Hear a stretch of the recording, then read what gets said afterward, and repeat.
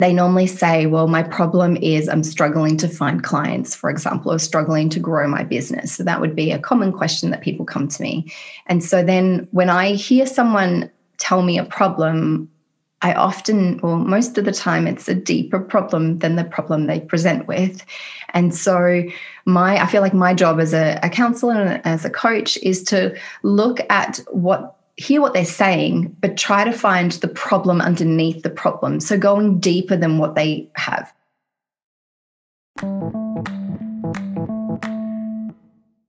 Hey, my name is Julie Tenner, and I'm obsessed with all things deepening your experience of life, love, and practice, and helping you to navigate how to take your work and your clients deeper. I'm a mama of 4 who works from home, running a multiple 6-figure business that is soul-aligned. I teach you the tips and share the knowledge of deeply inspiring practitioners and facilitators that can take you to the next level of your life and business journey, and of course, the messy middle of where they meet. Think of this as the classroom you never had on how to break the mold and the taboos that keep you bound in your work and life, to do what you love and be well paid in return, mixed with business school. So pull up a seat, pop on those headphones, and get ready to be challenged and deeply inspired while you learn. Let's deepen together. This is the Deeper Practitioner podcast. Connect with me at julietenner.love. Tanya Cross is a business mindset coach whose in-depth knowledge of human behaviour has helped tens of thousands of people live a meaningful life. She has a love for understanding the workings of the mind, how your inner world is influencing your outer world, and how to continually grow yourself to achieve sustained business success. The combination of her knowledge in human behaviour, leadership, relationships, and in health has led her to her mission of empowering and educating business leaders to gain clarity and conviction in their vision and the certainty to overcome any obstacle or challenge in its execution. After intense study and training, Tanya is the first Master Certified DeMartini Method Facilitator in Australia and 7th in the world. She spoke for Adult Shop's Passion and Pleasure program alongside well-known relationship counsellor Dr. John Gray. She has presented a follow-up program of the Breakthrough Experience, led the DeMartini Method facilitators in Australia and globally, and ran events throughout Australia. She believes exemplification is the best way to lead. So hello and welcome, gorgeous, wonderful, magic Tanya Cross, who is my DeMartini mastermind coach of all things fabulous, a place that I often return to for wisdom and inspiration. And I'm so grateful to have you here on the Deeper Practitioner podcast. Thank you, Julie, for having me. So I'd love to begin with, could you please share the traditional lands that you work or live upon? Yes, I'm in Sydney, so it's the Gadigal people. Thank you. So doesn't have to be brief, but as arc story-like as you can make it, what has your journey been from, let's say, leaving school to Tanya Cross? I don't even know what you call yourself. Master DeMartini incredibleness, running an empire. How have you done that? How has that happened? Sure. So it's been a bit of a journey since leaving school. So I wasn't really sure what I wanted to do with my career or my life. And I have a sister who's 12 years older. She was like my mum, my sister, my best friend, all rolled up into one. And she was a nurse and still is a nurse now. So she said, Tanya, you'll make an incredible nurse. You should do nursing. So I was like, okay, I'll do that. So I started that as my foundation of my career. And I did really love it. Like I loved the caring, aspect of it. I loved health. So I loved being able to help people. But like every journey we go on, I just found that it came to a point where I just felt like I wanted to help people at a deeper level. And I felt like my perception anyway, with some of the medical institution, I felt like I wasn't really helping to the degree I could. So I switched over to counselling and started studying counselling. And so I just, one of those like life moments where I had my boyfriend pass away, and he died in an accident, and it was a real turning point for me to go, well, what am I, I have to go and change, and because I was grieving a lot and really struggling. So that catapulted me into, someone said, Tanya, you have to go to the breakthrough experience with John Demartini. It's going to change your life. And when someone says something to you, like you get goosebumps and you just feel it, like, oh, I have to go. So I found myself at his program. And one of the, they select on the Sunday an individual who's grieving to go up on stage with Dr. Demartini and do this process with him, which he calls the grief process. So there was like 210 people in the room, and I had the opportunity. I felt so blessed to be able to go up and to take him to ask me just 4 questions to be able to resolve my grief in an hour and 20 minutes. So I was like in the midst of my counseling degree. So I was actually studying crisis counseling at the time.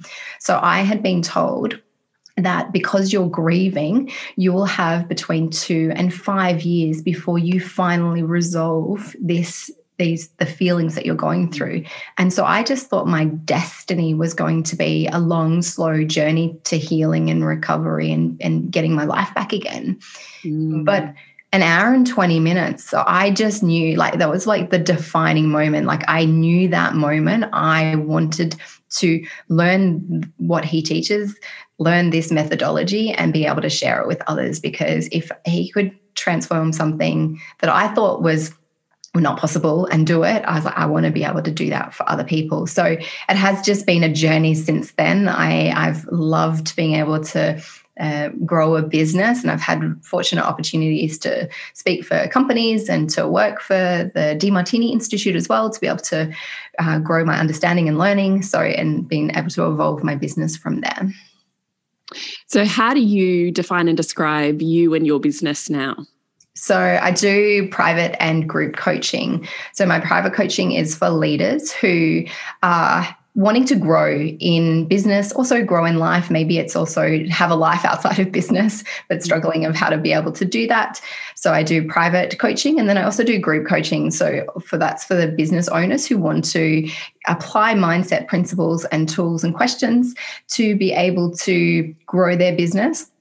And so that's just, and then we also do mindset work as well. So we apply the Demartini method. So they learn like a foundation of how to apply that within their own life. And I can't remember the terminology, but you're a master something Demartini something. What is that? Yeah, it's a mouthful. No, I'm a master certified Demartini method facilitator. So can you give me a run through? You blow my mind every time. You're like, I've been to 12 of these and, 20 of those. And I'm like, what? Yeah. I mean, I've done like 76 breakthrough experiences. I've done the training program to become a facilitator. I've done that 12 times. I've done almost all his experiences bar one, which he hasn't run in the last 12 years since I've been a student of his. So I've done his Prophecy 2 5 times, which is the mind-body connection and understanding how the mind is impacting the physical body and creating illnesses. So I've done a lot. Yeah. I know it's a bit, you're looking at me like really. No, I'm just like, I'm actually inspired when I hear you talk about it, because the level of dedication that you've given your own personal growth and learning, I think is actually quite exceptional. Thank you. Yeah, I'm just one of those people, and I'm sure other, maybe people can relate, of like when you find something you love, there's just a tunnel vision focus, like you just head down, just so focused and immersed in it. So, and I just know how much, because I spent the first year before I became trained in the method, I spent a full year. So of just applying the work as much as I can in my own life to be able to see, well, how does it, like, what's the result of this? And so I just found that I went from being this shy, very, very introverted. I would get panic attacks just going and doing anything social, let alone speaking in front of an audience. It would just be petrifying that I would find myself going back home again. And so to go from that to be able to feel like I could express myself and then be able to serve, and then so much of my life changed, like financially, as inspiration-wise. my connections that I had, like so much changed in that 1 year. I was like, I just wanted to learn everything I could possibly learn about it. How do you explain the DeMartini method to someone who's never heard of it before? Sure. It's a systematic process of asking questions to be able to resolve emotion so that you don't have to sit in emotion and have emotional baggage, and you can get back on path and purpose.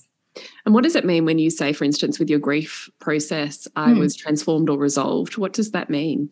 So if I give you an example, so a few days before, I had gone to a shopping center. And I had parked my car. So this is when I was still grieving. So I parked my car and I went into the shops, and then I didn't buy anything. I just turned around and I went back to the car, and I couldn't actually find my car. I couldn't remember where I had parked the car. So I looked in different levels. I still couldn't find it. I ended up having to get the attendant to drive around until we found my car. So my brain was like, I mean, I know that some people could relate to this in terms of when you grieve, your thinking process is really shifts. And so be able to then go through an hour and 20 minutes of asking it, I felt like grounded. I felt deeply appreciative of my boyfriend. I felt deeply appreciative of his life and also his death. And so I felt like I could live life again. And I didn't have any of the sadness, the heartache, the like yearning to just be with him or talk to him again. Like all of that had dissolved and disappeared. And I just felt like I could be present back in today and present back in my life again, which is profound, profound. Yeah. Yeah, it is. And I'm sure we'll dig into that as we kind of evolve today. So I heard you say at the start, I really just wanted to help people at a deeper level. What does going deeper mean to you? It's a great question. So I would say that when someone comes to me normally with a problem, they normally say, well, my problem is I'm struggling to find clients, for example, or struggling to grow my business. So that would be a common question that people come to me. And so then when I hear someone tell me a problem, I often, or most of the time, it's a deeper problem than the problem they present with. And so I feel like my job as a counselor and as a coach is to look at hear what they're saying, but try to find the problem underneath the problem. So going deeper than what they have, because we have an issue and what's happening, but then there's also what's happening underneath, what's the driver behind it. And so if someone says they're struggling with clients, then I'd be like, okay, so is it imposter syndrome? Is it because they're not fully owning and identifying with what they do and delivering a service from certainty? Or is it that if they do go out and they promote themselves more in a public environment, are they afraid of criticism? And then that's making them retreat and not put themselves out there as much. And so it's like looking for the problem underneath the problem. And that's essentially, if we can get to the root cause rather than just the surface problem, then we can actually change so much about life and also change the problem that they think that they have. I love that. How have you deepened your practice over the years? And I'm going to asterisk this with you are a master certified DeMartini coach facilitator, but you also are a little rogue. So mixed up in all of that, how have you deepened over the years? So I'd say the fastest way or the best way that I've deepened my practice has been working on myself. Like I feel like if as a practitioner, I feel like if I'm really believing in the work that I deliver, that I'm working through my own roadblocks and my own growth ceilings and my own challenges and taking people off the pedestal that I think are doing amazing, which means I'm minimizing myself and I get to really see my own light shine, then I feel like I can help people at a deeper level. So I feel like deepening my own knowledge and understanding and my own stuff is an important kind of avenue for me to be able to, and I'll continue. I know that I'll continue to do it for decades to come as well, because I have a high value on on knowing myself, on growing myself, and creating a life that I feel inspired by. Has what you've learned about deepening for yourself changed how you create safety for your clients? 100%. Like, I had this really interesting, I feel like as a practitioner, we're holding a safe space for people. Like, especially with the type of clients that I work with, they're more than often leaders of communities or leaders of organizations. And so sometimes that comes with that perception of like a public image and how they should be and who they should be and how their clients or their followers are looking at them. And then there's the private version, or they've got their internal struggles that they can't really go and share with people or even with their family or friends, because for a whole number of reasons. So, I've had leaders come to me and share things like they've been a sufferer of bulimia, or they have had to hide in a cupboard because when they were young, they were scared of their sibling coming and, because they were intoxicated of doing something to them. And so just these, experiences of like, that they can't necessarily share with other people, that then they have a safe space to be able to do that. And so if I can offer that, that's beautiful, but it's not just a safe space, it's a safe space that we can actually go resolve that issue. It's like, instead of going and talking about the issue and making it more inflamed, it's a safe space to be able to solve it. I did actually learn something really interesting, actually, over the Christmas period. So around like safety. So I have a particular client, and I decided to take 2 weeks off over the Christmas period, just from seeing clients, and I was going to take a full 2 weeks off. And so I told all my clients, and everyone's like, "Yep, no problem." And so, but one particular client had a complete mental breakdown, like full like meltdown, and so was messaging me and saying I really need a session, and I had to do some like 3 emergency sessions during that period of time, plus messaging together to be able to bring them back to kind of somewhat of a regulation so that they could go and live life again. And so what I learned is that that as a practitioner, there's an attachment between the client and you, and so they are essentially, you're becoming an attachment figure for them, depending on what practice you have, but that an attachment figure. And so what I realized with this particular client is that I disappeared and I wasn't there for those couple of weeks. And so all of a sudden they felt like their support system and their person that they've been leaning on wasn't there. And that for me was like mind-blowing, like in terms of being able to go, whoa, there are certain clients that require still like connection to not feel like that connection has been broken, so the safety can still remain there. And so it was just for me, it was like my first time that in 12 years of coaching, my first time that I had probably noticed that separation and how it wasn't kind of serving in that particular time for that client to not have sessions. And so so we worked super hard in terms of, over the months in order to work on those deeper issues or the attachment issues that they had, so that they can feel like, as we gradually taper off our sessions and end our sessions, that they feel so much more resourced, that they can actually provide the safety within themselves as opposed to leaning on me or the practitioner to provide that safety for them. I love that so hard. So I have a couple of questions on that. I find that fascinating because depending on practitioners and niches of how we serve people out in the world, there are some practices that are built upon a lifelong relationship that you need to continue to return to me, versus the model that I hear you saying is you come to me when you need it, and my goal is always that you don't need it. For sure, 100%. Like, I want to empower my clients so that they don't need me. But I also work on twofold. So I work with, when someone comes to me, most of the time, the very beginning, for a period of time, depending on how much stuff I call it a ball of mess. They give me this little ball of mess that I got to unravel and kind of figure out, and we start resolving it. We work through the past. So we work through past charges and past issues and past resentments, and we clear the past. And then there gets to a point, though, that it's like, oh, okay, I've kind of resolved a lot of the major issues. So this is where I feel like my work I love the most, because it's looking at leveling up. It's like, where can you shine? What could you expand out to? How could you grow? So as opposed to problems, now we're looking at inspiration. Yeah.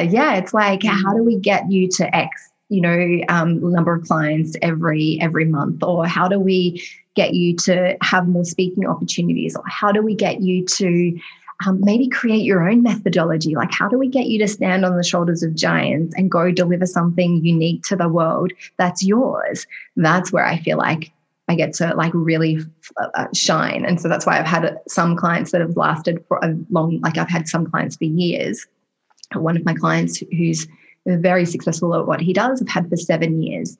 And so we'll work on both some of the major challenges that will come up throughout the year, but then also leveling up. So I like both dynamics, especially if you're a practitioner, like a coach. I feel like having both of those, because people then just associate you with problems. And they're like, oh, I've got to have a problem to go and see her. And then it's like, sometimes it's like, I create problems to go and see you. Whereas the inspiration is just, it's ever expanding. It's like, where do you want to go today? Yeah. I love that. So how do you, now having had that experience that you had at Christmas, what are you thinking about in terms of how as a business you're operating to create, better structures of safety so there isn't that kind of reflexive reaction? I would have, because I know that I didn't plan well ahead. And so when someone signs up, I will let them know normally that particular time of the year, it's normally no sessions during that time. So I've preempted it from in the sales process. So it's not like, because that time because I had always worked, throughout, I'd always even seen clients throughout Christmas time. So, but I just felt like, because I have I've had a big growth in business over the last few years, I just felt like I just needed a break this time. So from my perspective, I was more short term in letting my clients know, and I didn't give them enough time to kind of digest and think about it. So all my clients know now this year it's 2 weeks off. Yeah. Structure, planning and time. Yeah. Like it's often the thing we don't do as business people though, isn't it? Planning our time off. Well, yes, I definitely. I've now planned a quarter off a long weekend off every quarter, and then 2 weeks off at Christmas. So it feels like there's more breathing room in life, and which is beautiful. It's really beautiful. What have been the most influential moments in your business journey? So I know COVID has been my most influential. I know for some people, COVID was really challenging and struggled for people. I definitely know that was possible. That was the reality for a lot of people. For me, it was because I was working with a company and I didn't go and grow my own group coaching because I really loved what I was doing, but I had it in the back of my mind, and I was doing events for them, and I did have in the back of my mind I wanted to create something of my own group coaching, but I didn't quite it didn't feel like the right time. I didn't feel like there was certainty there. And so the moment that COVID happened and there was no longer travel, which meant no longer running live events, I was like, I finally get to do what I've wanted to do for years, and I finally get to do it for myself. And so it was just this real pivotal moment. So it was about the 15th of March when I found out, and I launched my group coaching on the 1st of April. So It was this catapult of because I had already thought about it, I had a lot of things in the back end, and I had already started kind of working on things. So it wasn't like putting brand new together, but I just brought a lot of things together. And so that was like a pivotal moment for me to go and have an opportunity now to grow something that's mine and something that has my essence in it and something that I really love, and share that with the world. So COVID definitely was a game changer. But I'd also spent the 2 years of COVID, like massive hours, building, because growing a group coaching practice is not a small task. There's a lot going on. You're having to learn marketing and sales, and what are the products and how is it all going to structure? And it's it's a beast sometimes. Yeah, you become the jack of all trades. You do, yeah. And you've got to hire, and then you've got to deal with teams, and it's kind of just it's a new paradigm, and so just a new way of running a business. And so, yeah, that's definitely been one of the pivotal moments in terms of being able to, and influential moments of being able to grow on my business journey. Because now I feel like there's no cap on where I can go, except the cap that I put myself, under. Mm-hmm. Was it hard for you to take the leap from employment to self-employed? Well, I've even though I ran events, I was still a contractor, and I just did it very, very part-time. It would be like a couple of, I can't remember, maybe like 10 times a year, something like that.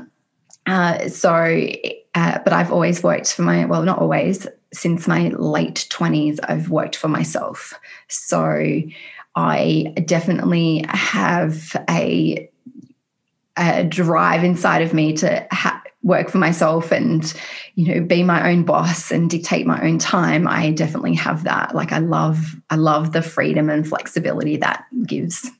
That I can work 100 hours if I want, and I can work 5 hours if I want, and I can, but it's like whatever I want, I can do. Yep. Yeah, it's extraordinary. Yep. How did you make the leap then from nursing to self-employed? How did you do that leap? Well, that's an interesting question. So when I was, I actually got, because I had an injury, I had to actually get out of nursing. So I was on workers' compensation. How clever of you. Thank you. I thought so too. On reflection at the time. I know, right? I mean, I did actually, I still, when I didn't know any of like the mindset work when it happened, but I did go, oh, thank God I don't have to do that anymore. And so it was more of a relief than it was a grief. And so when I was studying, and then when I attended the breakthrough experience, when I did my first training program, which was a year later, that's where, once I'd done the training and I knew I was now qualified, because I did a program to become a facilitator, I started my own business that day. So I hadn't yet finished my counseling degree, but I was a facilitator, so I could start working with people. And I had only had like one subject to go, so I didn't have a lot left of my my degree. So I just started kind of just transitioning into coaching, and within 3 months I had 8 regular paying clients. So it was just a synergy of like everything kind of coming together and to be able to start my business. Was that a steep learning curve from you, that initial how do I do business, having come from being an employee? I think a little bit, but I also grew up with my dad. He had his own business. So I would watch my dad when I came home. He would be doing, old school, right? He'd do, balancing his books on the little like check thing and writing his checks out that he needed to. And so doing a lot of his finances. And so I grew up with that, watching him do that. So I think I just had in my head, like my mum was a teacher. So she worked in a school, so she had an employment, but my dad worked for himself. So I feel like I grew up just by osmosis and watching him of how to run and grow a business. Fascinating.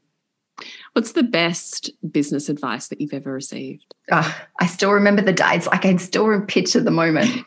So I was in the offices of a building of a client, but I also worked for them as well. So I did some work for them, and they did some work for me. So he had said, and so he had built a $10 million company, and he had a huge influential reach. And so we were having a discussion about business, and he said, Tanya, I'm going to give you one bit of advice. And I was like, I'd love to hear it. What is it? And he's like, the success of your business is not going to be built on what you say yes to, but what you say no to. And I'm like, what? Like, huh? And he's like, yeah. Because yes is really easy to say. It's easy to say yes. And yes means it's like an opportunity comes up and you're like, yeah, I'll take that. Another opportunity, yes, I'll take that. But it's like, hang on, does this opportunity, is it in alignment with my vision? Is it in alignment with where I want to go? Is it going to cost something that is going to take away from something that's really important?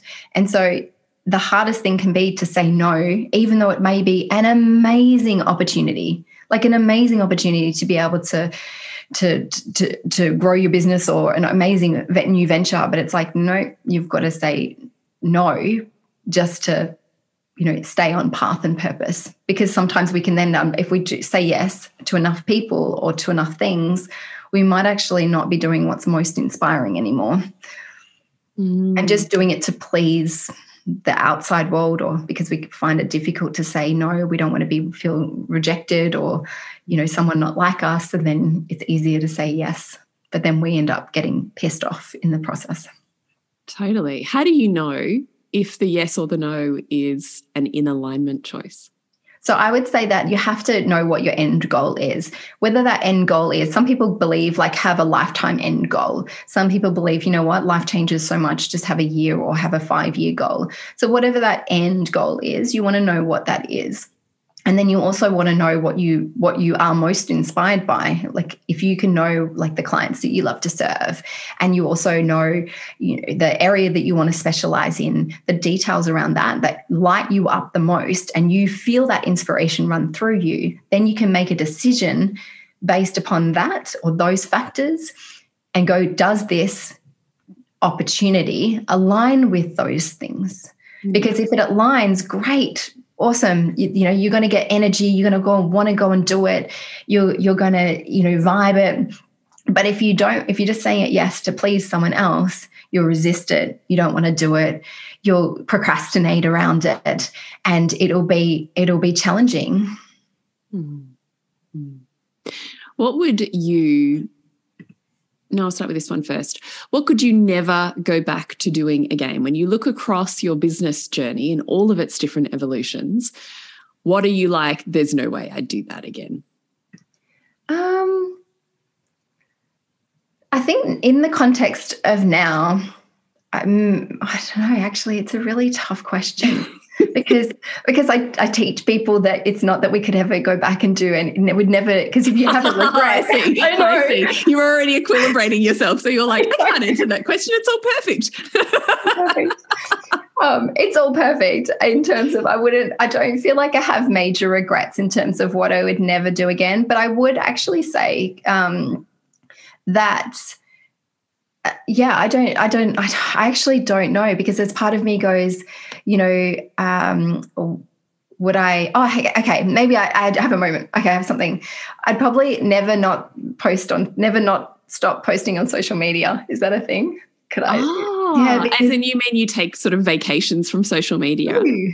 I'm like a glowworm. I like post and then I disappear and post. So I spent a fair amount of time for a lot of years posting regularly and commenting and doing a lot of engagement in social media. And something shifted when I fell pregnant with my daughter. And I just decided I just didn't want to post on social media as frequently as I used to, or really very much at all. And so I just have spent pretty much the last 4 years now on not posting. And so that would probably be, if I had one thing, that would be it. Just because you continue keeping on traction and people knowing about you. So if people want to learn about me, they normally have to scroll back years to find, previous content. So is that on your radar as something you want to begin to shift or not? Yes, I definitely would love to. I would love to be more active on social media, definitely. At the same time, I feel really grateful and blessed to be able to have built also a business where referrals and word of mouth have been like a massive portion of where I bring in clients. And I still feel like that's more hard. Like that, I feel like that for me is like if someone else refers you, that's like they've kind of already got a bit of a buy-in. They already believe it because you've been able to impact in their life, and they're just sharing the love. So I feel like that. Yeah, I feel like that is a congruent way for me at the moment to grow my business. I really love that, actually, because the problem with being on social media is that it can be hit and miss in terms of who you attract. And yet referral will be like people of like ilk.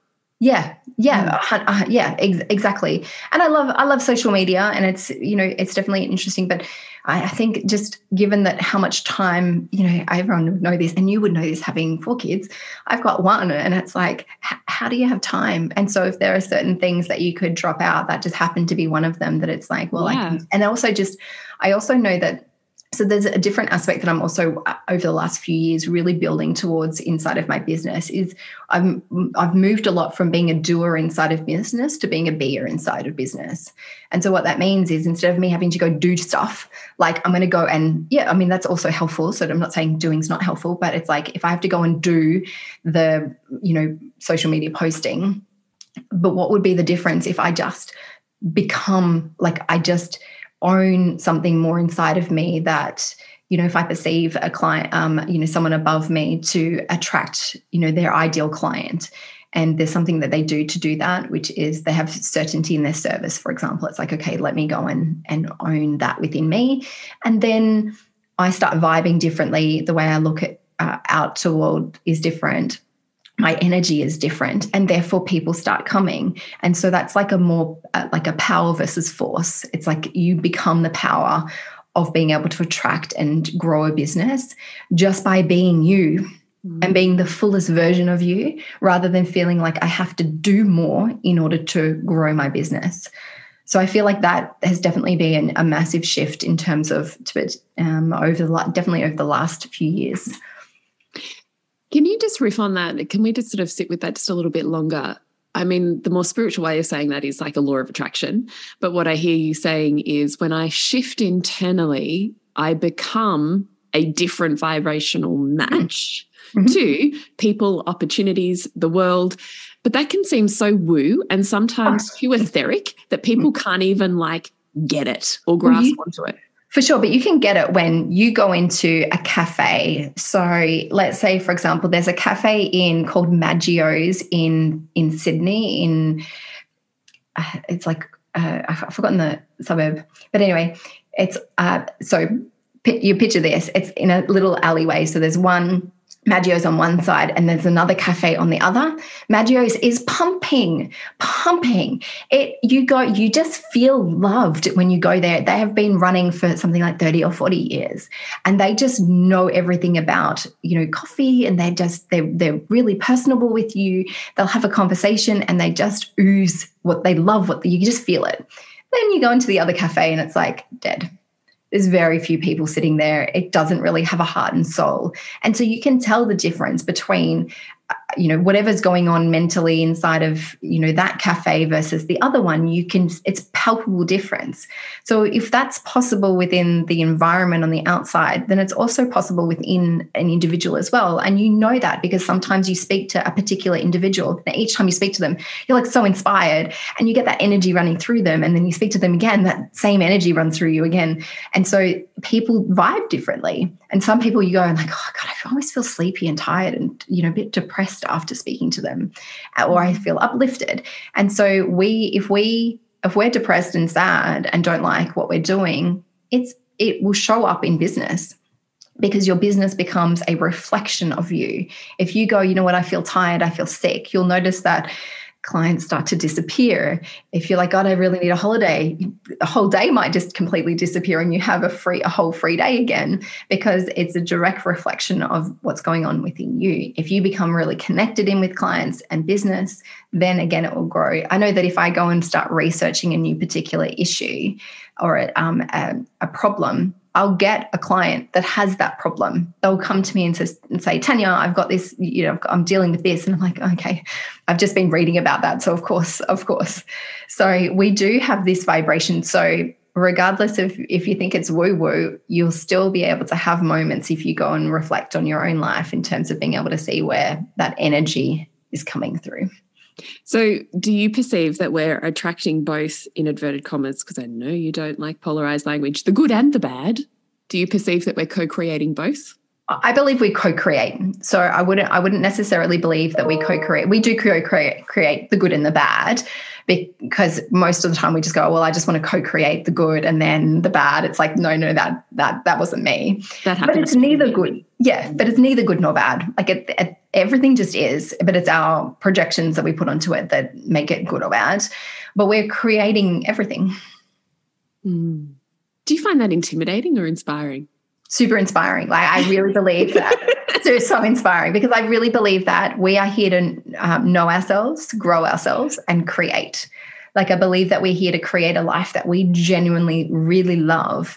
And to know that we're a creator, it's like, know that, at a simple level, that you can get rock star parking if you want it. It's the completely busy shopping center, and then you go in and you get rock star parking. Unless you like the walk and you prefer and you have a value on walking, then you'll get like the back at the corner and you have to walk all the way because you prefer walking. Whatever floats your boat. But it's like learning how to create at a small level, and then learning how to create and say, you know what, I'd love to have X amount of clients come through the door every single month. And then knowing that you created that, or then say you wanted to have whatever it is, $500,000, $1 million business, a X dollar business. And so you go, and then you were actually seeing that you had the capability and you did create that. That's inspiring, because it's like, if you can create that, what else can you create in your life? What are the first steps to doing that? Let's say you have the big vision or the dream and it's on your vision board. And what do you do? Well, you have to own it first. If you look at it and you're like, that's not me, it's like, then you're not owning who that, because you have to become the individual that you'd love to be in order to attract it.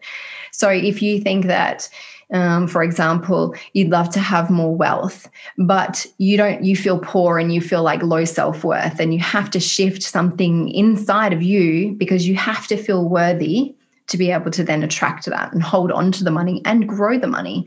So there's an element of becoming it. And then also taking a level of action step, even though we talked about just before about being, there still needs to be action steps taking towards what the life is that you want. So if it happens to be that you want to serve more people, then you have to envision it, picture it, see it, but then take steps like connect with different people, start speaking to larger demographic, so that you can get your message out there, so that you can grow your business, for example.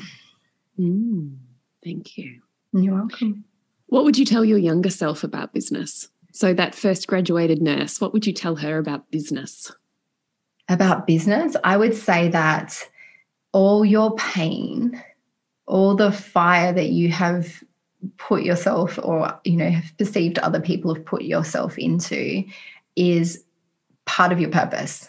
Like, know that everything that you've ever been through is going to be used purposefully to be able to help other people who are struggling, who are having difficult moments, to be able to appreciate that it's possible to transform. So just instead of trying to get rid of the pain and feeling like the pain will never end, that the struggle is going to be significant in being able to heal other people. You really love that. That's really beautiful. Thank you. Do you ever find yourself scared, spiraling into dark places or phases in a business journey, or facing imposter syndrome? And if so, what do you do? Okay, I definitely have had every time I get to that like gross, I call it a gross ceiling, that one where you're just like, okay, I know that I'm about to expand, or I know that I want to grow. It's just like, how the hell am I going to do this?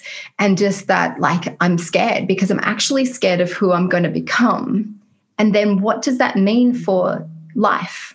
For example, I started a new venture, which is called a power workshop. So we do 5 days of walking through Sydney and getting people to awaken their purpose in life. And we did one in June, and it was like deeply moving and heart opening, and it was profound. And there's this like, oh my gosh, I'm scared, because if that means I'm going to continue to grow this part of the business, does that mean traveling around the world? Does that mean less time with my daughter? And what would that mean if there's less time with my daughter? Who am I going to become as a mom?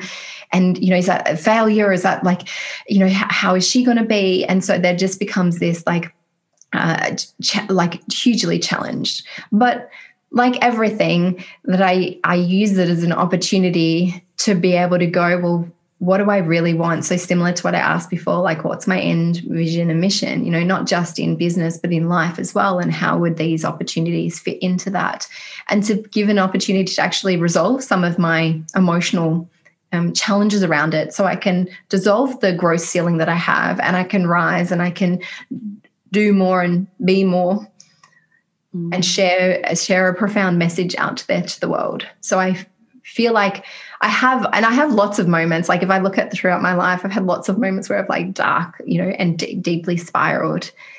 But again, it's that same thing when my younger self, it's like each of those fires, I feel like as a coach, it is really enriching once I've gone through it to go, I can understand where my clients are. Because if I kept on trajectory going upwards and rising and like dissolving emotions, and I didn't have very many emotions to dissolve after a while, and it was like, oh yeah, then I wouldn't really connect with my clients as much, because I wouldn't understand, because I'd been so long since I've kind of gone through something emotional. So I really appreciate the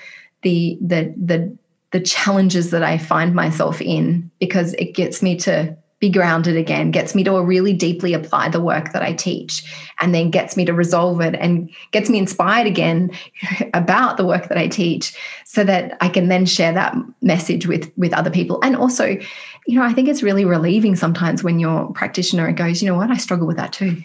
Like, it's like you get to connect with them.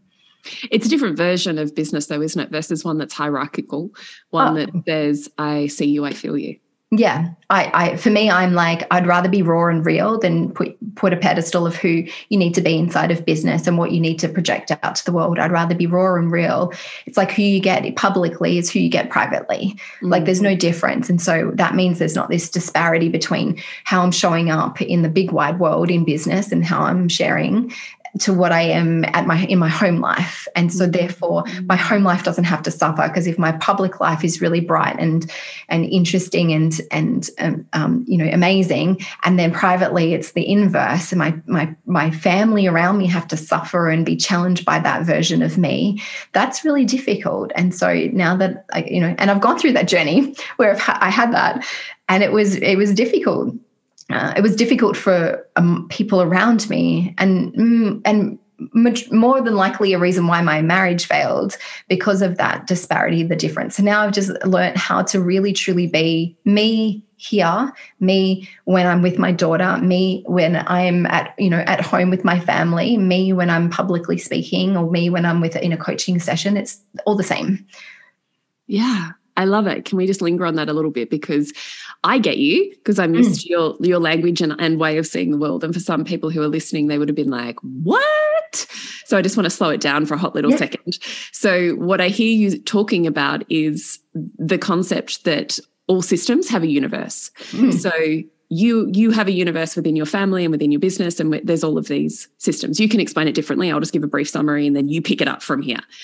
So we have all of these systems. They all have a complete universe, meaning all parts of the universe are present in all of those systems. So if you're only light on Instagram, then the dark has to be somewhere. And so it will often then occur in family or relationship or whatever it is. And it's purely functional, because they're balancing polarizations. Yes. But how would you explain that or slow that down? So we have essentially our whole self, and then we have personas. So our whole self is nice, mean, kind, cruel, happy, sad, glad, mad. We have all of those things, disciplined, lazy, focused on health, don't care about health. We have both sides of ourselves as a whole individual. When we split ourselves and we put our public image out there of how we think our audience needs, or we over exaggerate our positive self to the world, showing how amazing things are, or how healthy we are, or how how much, exercise or good food or whatever it is that we're doing, and we put that out to the world, then anytime we have to show the other side, because every individual has both sides. And so that means when we do the other side, for example, if it's someone who's health orientated and they do practices at home that aren't healthy, like overeating or, sedentary life or whatever the judgment, they end up getting shame inside. So you get pride when you build, and you feel the pride. Usually you feel puffed up and aggrandized when you're publicly putting your image out there to the world, and you can feel that internally. But then there's the shame and the beating down when you do the inverse at home. And so that's when there's a polarity between the public and the private image, or the personas, that if we can learn to integrate and show publicly where you whatever overeat, and you focus on health, you do both of that publicly, then privately you won't be beating yourself down so much, and you'll enjoy more of a balanced dynamic at home as well. So interesting. There's so many other things, so many other Of course there are, but it's just so interesting just to spend a minute contemplating. For sure, because then you have the public image, then people put you on a pedestal and they build you up and they praise you, and you can't get praise without reprimand. And so that means when you go and get praise, how amazing are you? And then you go home, your partner goes, you forgot to do all these things, and then they criticize you. And so there becomes like criticism at home, but only because of the praise that you get at work. And so if we learn to show our true self, our whole self publicly, we embrace praise and reprimand, criticism and praise together. That means at home there'll be more of a balance of criticism and praise as well, as opposed to just praise outside and just criticism at home. Because then you're like, I don't want to go home anymore, and I don't like my home. And then most people start to struggle with home life, and they're like, well, I should just leave. But they've not been having this full awareness that it's actually the pride and the praise that they get from the outside world that's actually playing in an entangled dynamic that's bringing in criticism to humble them, to get them back into balance.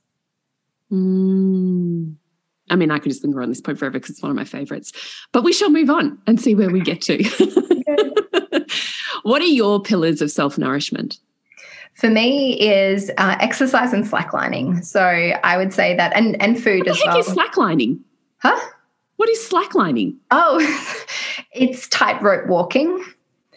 So yeah, I know, it's like interesting. So basically, if you get two trees, depending on how far apart, a beginner would start maybe 15 meters apart, and then you expand out.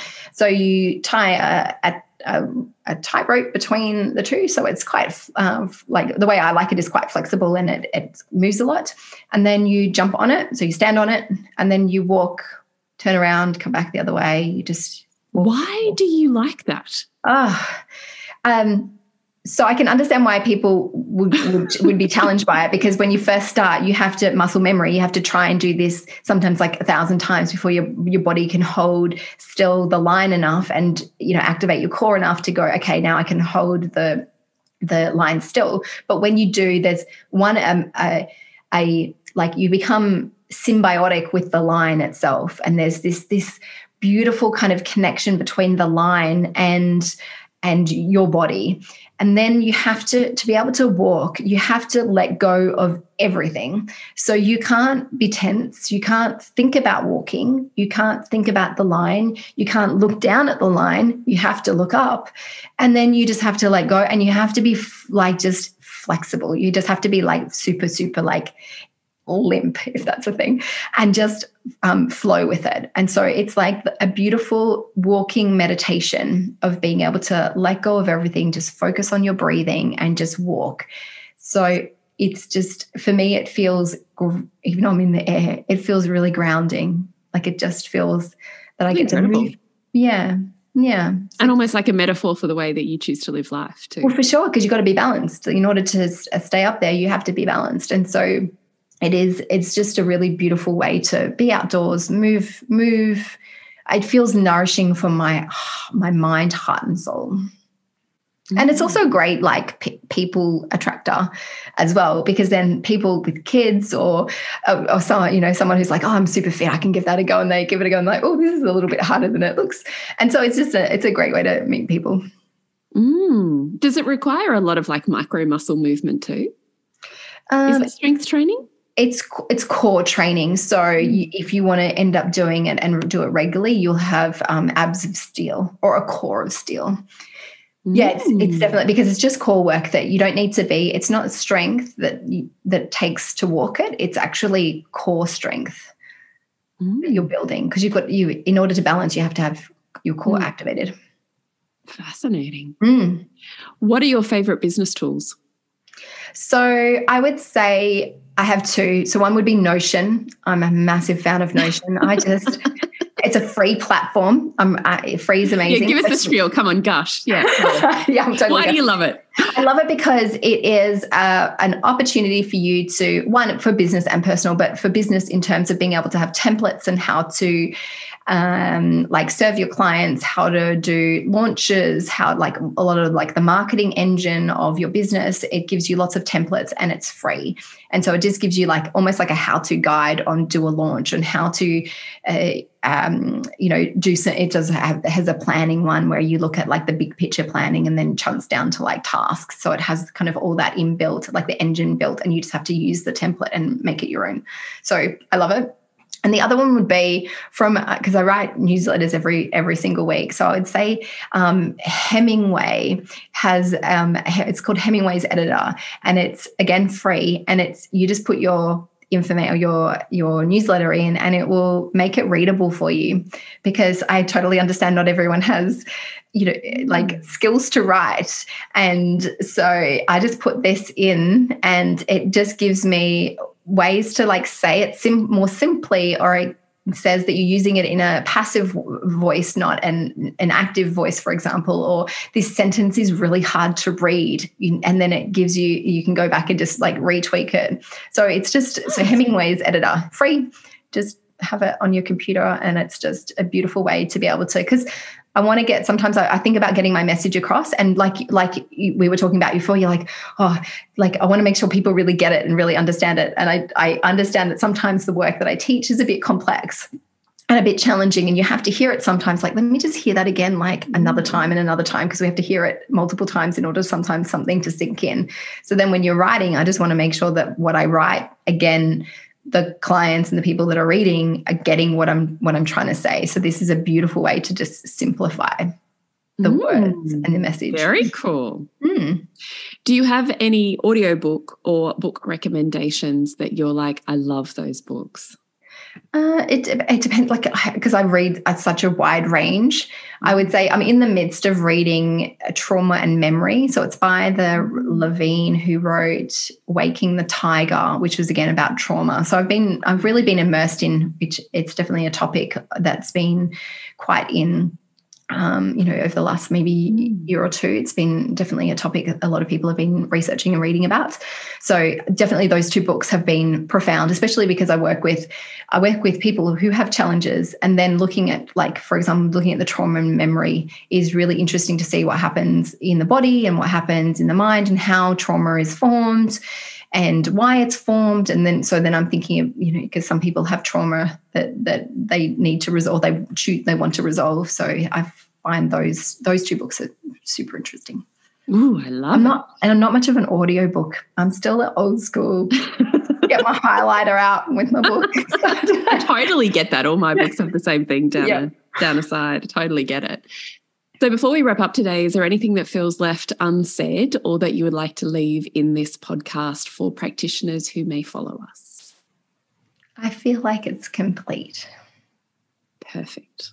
100% trust that. Can you, though, please share all of the ways that we can work with you and how we can find you and connect with you?